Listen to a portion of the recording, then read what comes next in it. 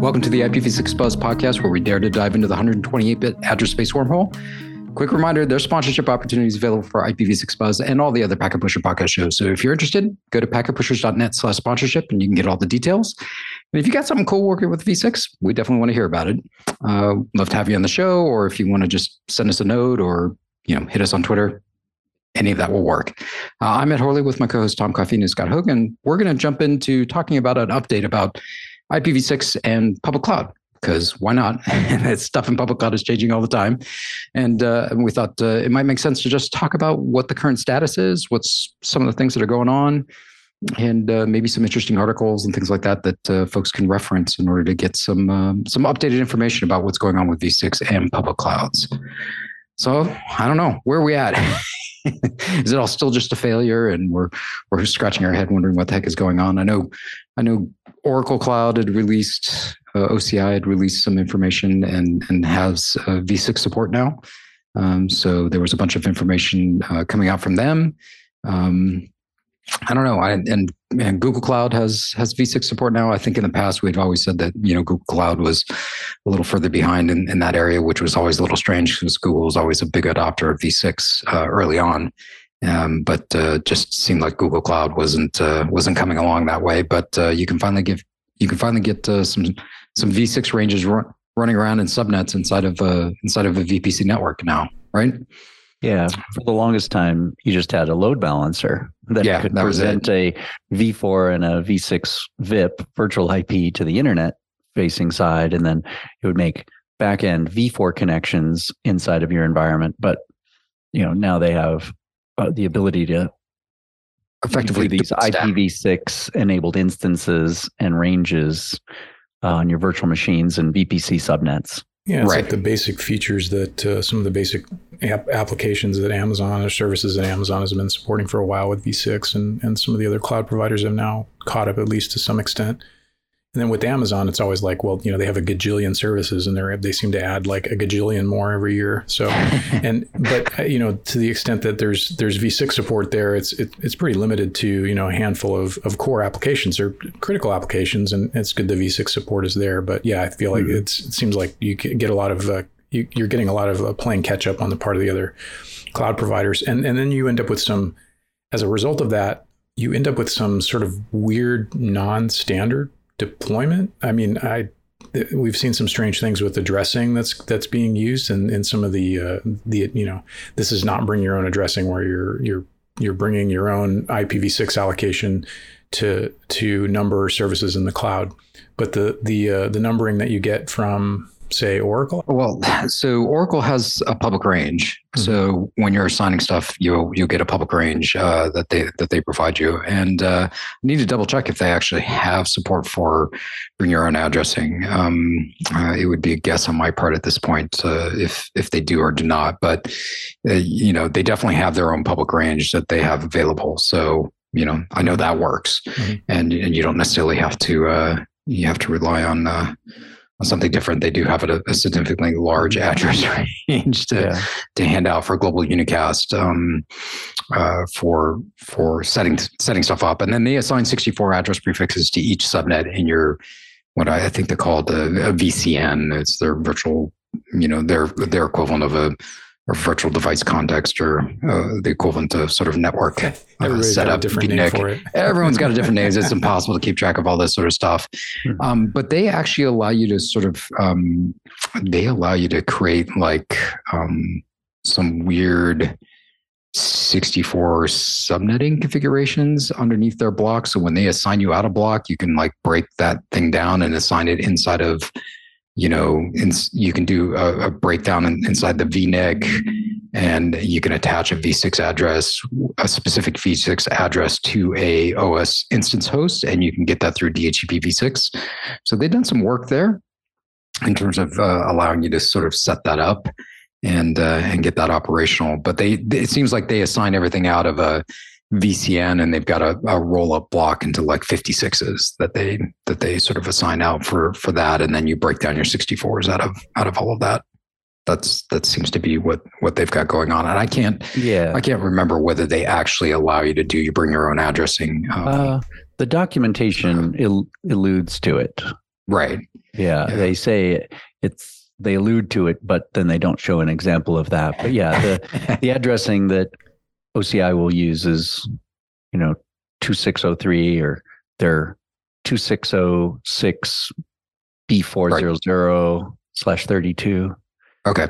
Yeah. So they've got their own address space. So in case you don't have address space, you can get some from them just as an assign out. And then I imagine they have the capability to do, custom bring your own, V6, or if not, it's got to be really high on their list, because I doubt they want to consume that much address space from their own their own provisioned address allocation.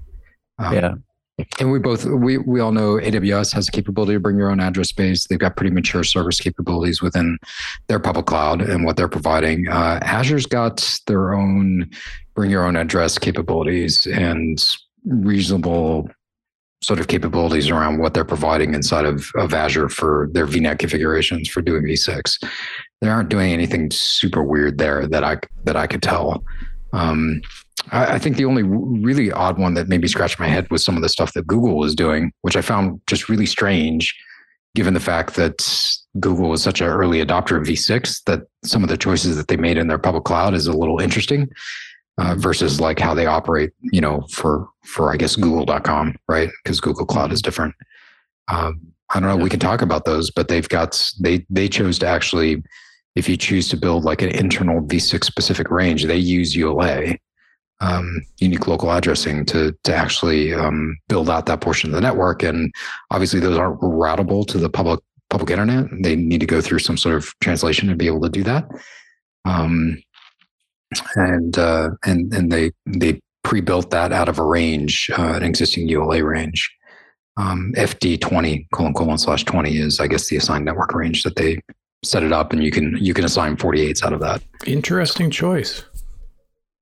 Yeah, especially considering the fact that in Google Cloud, I don't think you can do a V6 only network. You can only do a dual stack, right? Mm-hmm. When you're setting up their configuration, I don't think it gives you the option of turning V4 off. So ULA with an IPv4 enabled configuration on some OSs, I guess, maybe they figured out how to fix all that. I was going to say, did they just shim it like everything else in the cloud?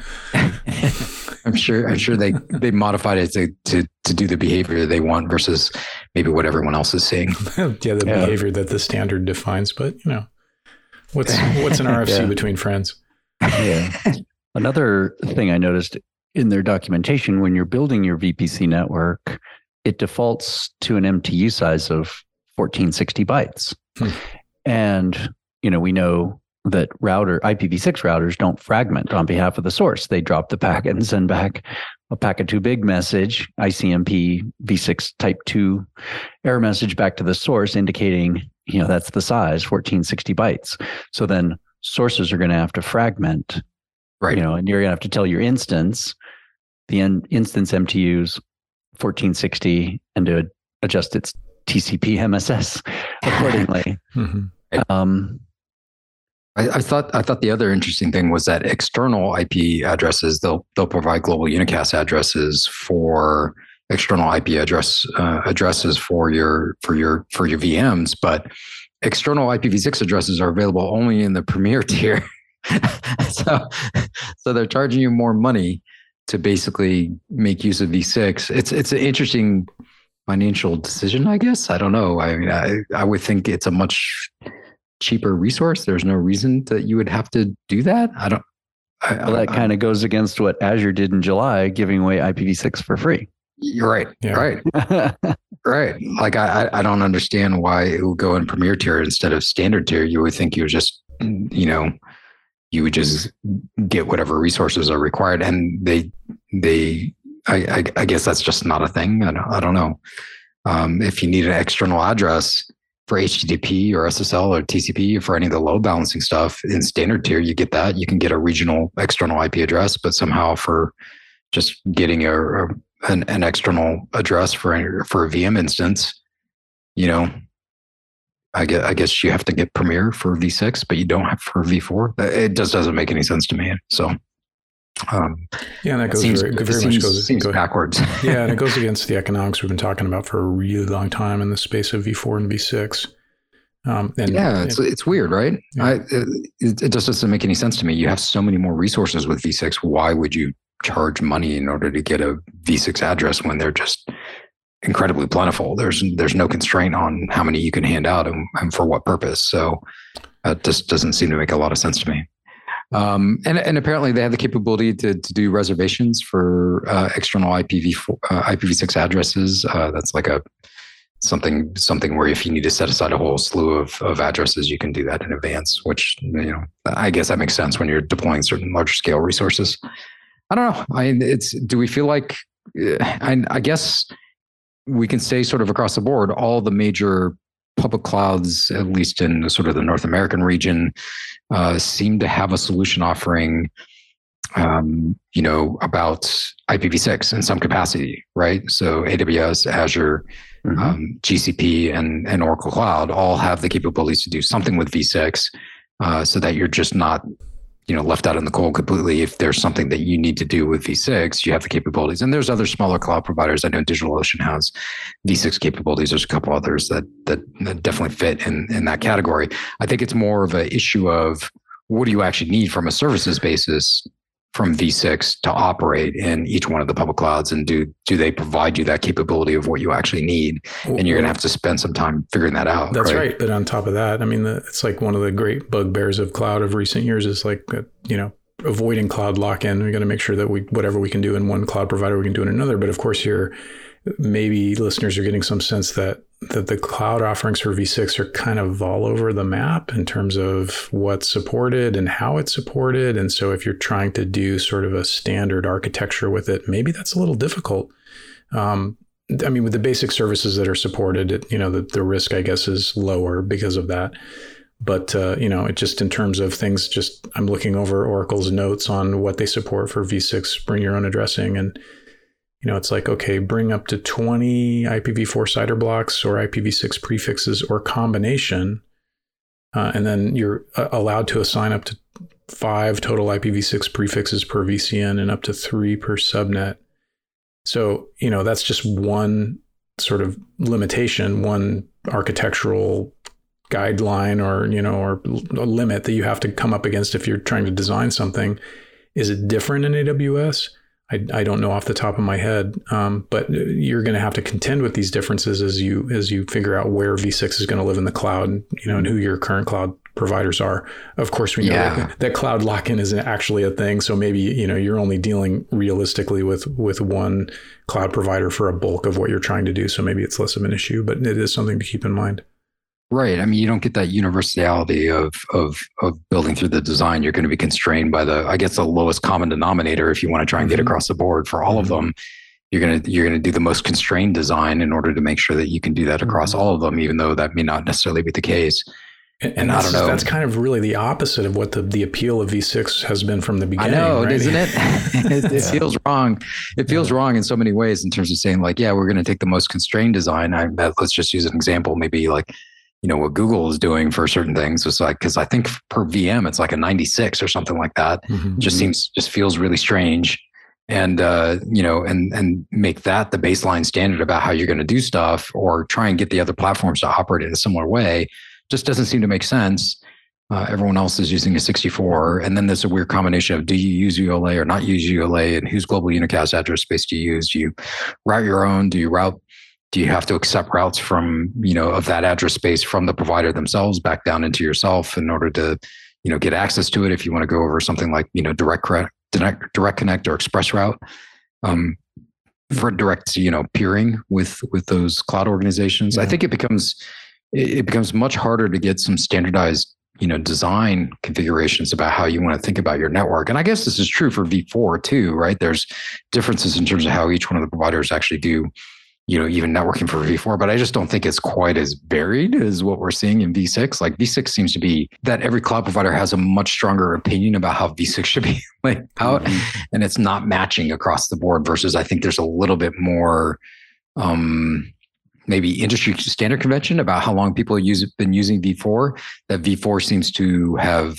carried those standards over in terms of how the cloud providers have actually implemented for those? I mean, is that a gut? Maybe my gut feeling's wrong there. I don't know. That's true. And even there's even lock-in within a provider in a subtle way. Like, I built my VPC subnets in a classic way, not in custom mode. That prevents me from doing any V6. I implemented in a particular region, and now that doesn't have IPv6 yet. Yeah, that just feels wrong, right?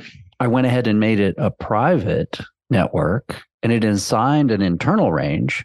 And then that VPC is locked into that method and that address space. You cannot later even disable IPv6 or change the range later. You got to blow it all away, build brand new VPC networks, right, with the new style, and that's not backward compatible. And you also then are limited in the ability to change it. So you've locked in. You have some technical debt, and you've made a choice there that then is unchangeable. And the only way to do that is to completely move instances. Yeah, that's the same. That feels the same. Brand new environment. Yeah, that feels the same to me as like all the classic mistakes we made the first time when we were building VPCs with AWS, and you were throwing out, the largest network address block you could possibly lay down in that initial VPC build, or it was too small or too big. You didn't get the Goldilocks principle to give you the flexibility, but not assign too much address space out of where you're already running. Like there was a lot of caveats that went around, like trying to figure out how to do that correctly and to get the standards, done. And then, of course, once you made that decision, that was it. You had to blow away the entire VPC in order to get the address space back, or not use it the same way. Or if you ran out, you couldn't expand it. So you just had to blow everything away and start over again. Feels very much the same to me. I don't know. I mean, I guess that's true universally across the board with a bunch of cloud related resources, right?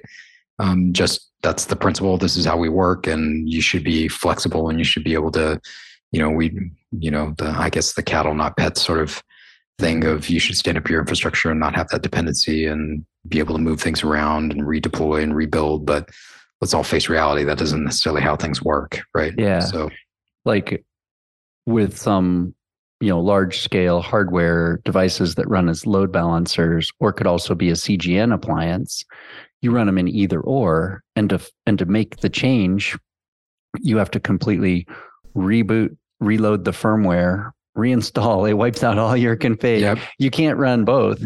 It either runs as a load balancer, and the TCAM and the hardware acceleration is mapped one way, or CGN and the hardware resources are mapped that way. And then you have to pick. And then once you pick, you're locked in. And the only way to change it is to completely reboot the box, blow away the entire config, and move to the other method.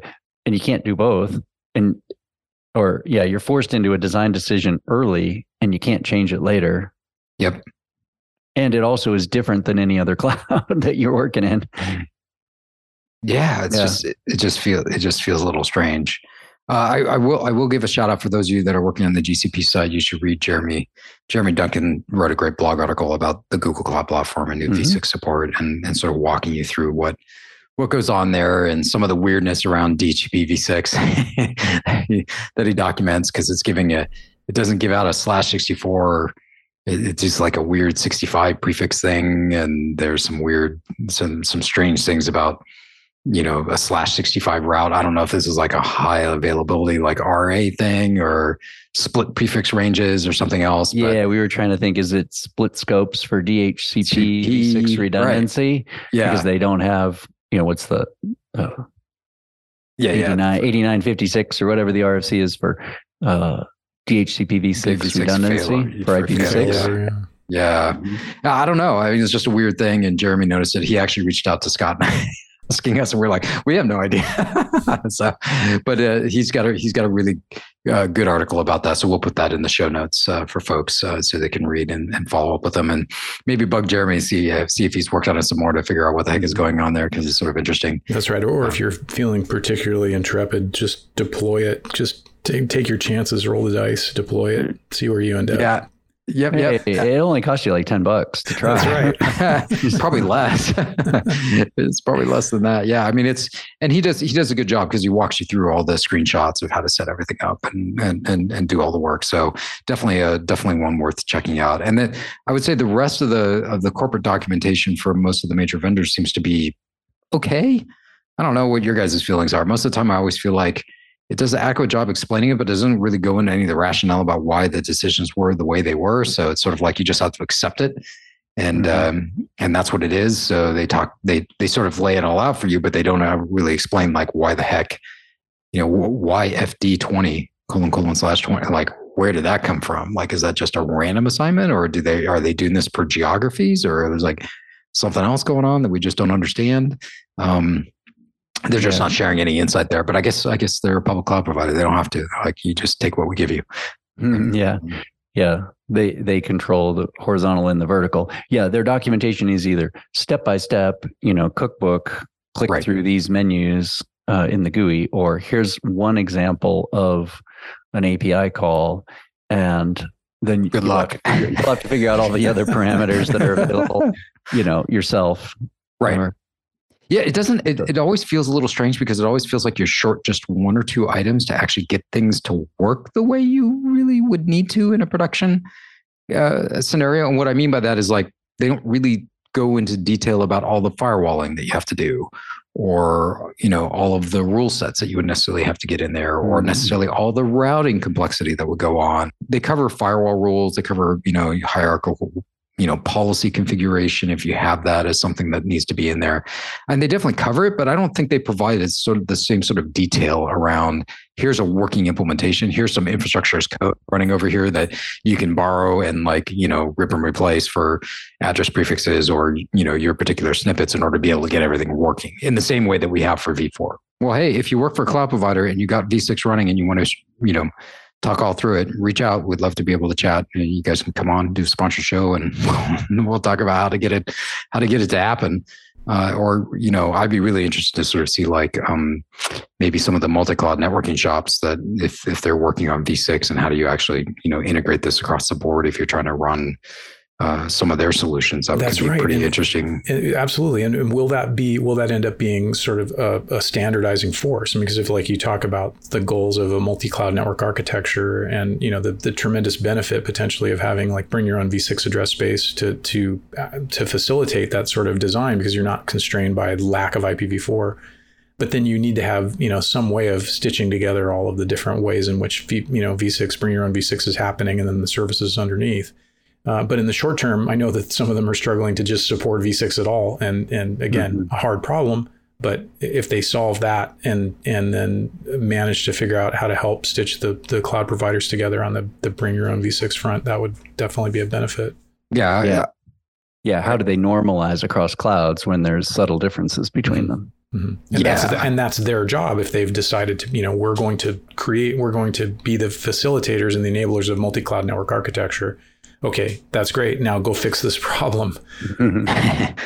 Well, and that may require that companies like those that are providing those solutions go and have pragmatic conversations with the public clouds of saying, if you can change this stuff in this way to help support us, then it's just going to be better for the community overall in terms of making this better for everyone, not just us as a company, but for everyone across the board. Now, I don't know how interested the public clouds are, because they don't necessarily want you having that flexibility. Right. That's right. That's me. I don't know if this is the lock-in. Being an engineer, as an engineers first and foremost, I really doubt that there's intention that way. I imagine the business people or the product manager folks are probably more interested in using a differentiating value around that than an engineer would. An engineer's like, no, I just want this stuff to work and I want it to work consistently. At least I have that altruistic view that's how it plays out. But you never know. Maybe there's the evil engineer in the back room going, slash 96 make the most sense. Yeah. And if you're feeling like you using ULA, lie down until the feeling goes away. Clearly, some Google folks didn't lie down long enough. So.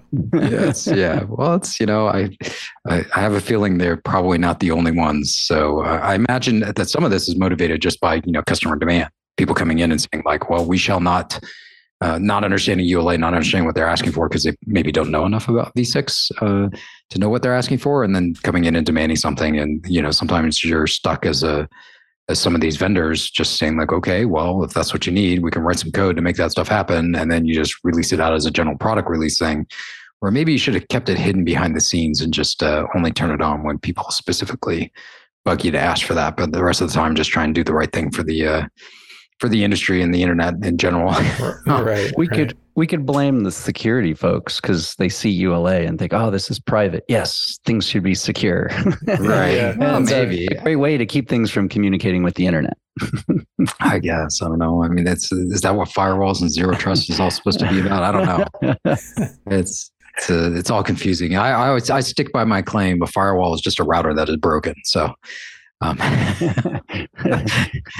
the more logging you do, it just gets slower and slower and slower. Slower. Exactly. So we got to push more traffic through it. There's consolidate everything. So log all the things. Yeah.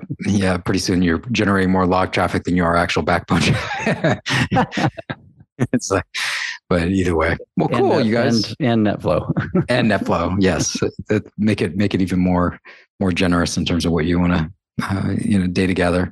You got to do the NetFlow of your NetFlow. So, I don't know. Is that a pretty good like cloud update just for everyone in terms of like where we think things are at, and we'd love to hear back if folks are having different experiences in the field, actually doing deployments and working with, and we haven't even touched on the fact of like, I don't know, whatever GovCloud, FedRAMP, who knows what V6 capabilities exist within any of those at any given point in time. There's so much constraints around those environments, but we're just talking about general purpose public cloud for regular consumer and enterprise consumption. I don't think we were talking about necessarily anything for the federal folks, right? Correct me if I'm wrong, but I imagine that's a much more constrained set that they get to work in versus everyone else. Yeah, because somehow having less features is more secure, I guess. By definition. Don't mind Scott's cynical take on one. All right. Well, I don't know. Is that a good wrap point? I think so. I think that's a good stopping point for this one. And we're going to just get ourselves in more trouble if we keep going. So unlike V6, we've run out of space for the podcast. You can reach the IPv6 Buzz podcast on Twitter at IPv6 Buzz. And you can also hit up each one of us on Twitter at IPv6 Tom for Tom, at Scott Hope for Scott. And I'm at He Horley. So thanks for listening to the IPv6 Buzz. You can find us on the Packet Pushers or any of your favorite podcast apps. Just search for IPv6 Buzz. And if you like the show, please give us a rating on iTunes. And if you like this podcast, we really recommend you check out Heavy Networking, Day 2 Cloud, and all the other great technical content over Packet Pushers at packetpushers.net. So long and until next time, we'll see you on the internet. The IPv6 internet, that is. Thanks for listening to IPv6 Buzz, a podcast devoted to truth, justice, and 128 bits of address space. IPv6.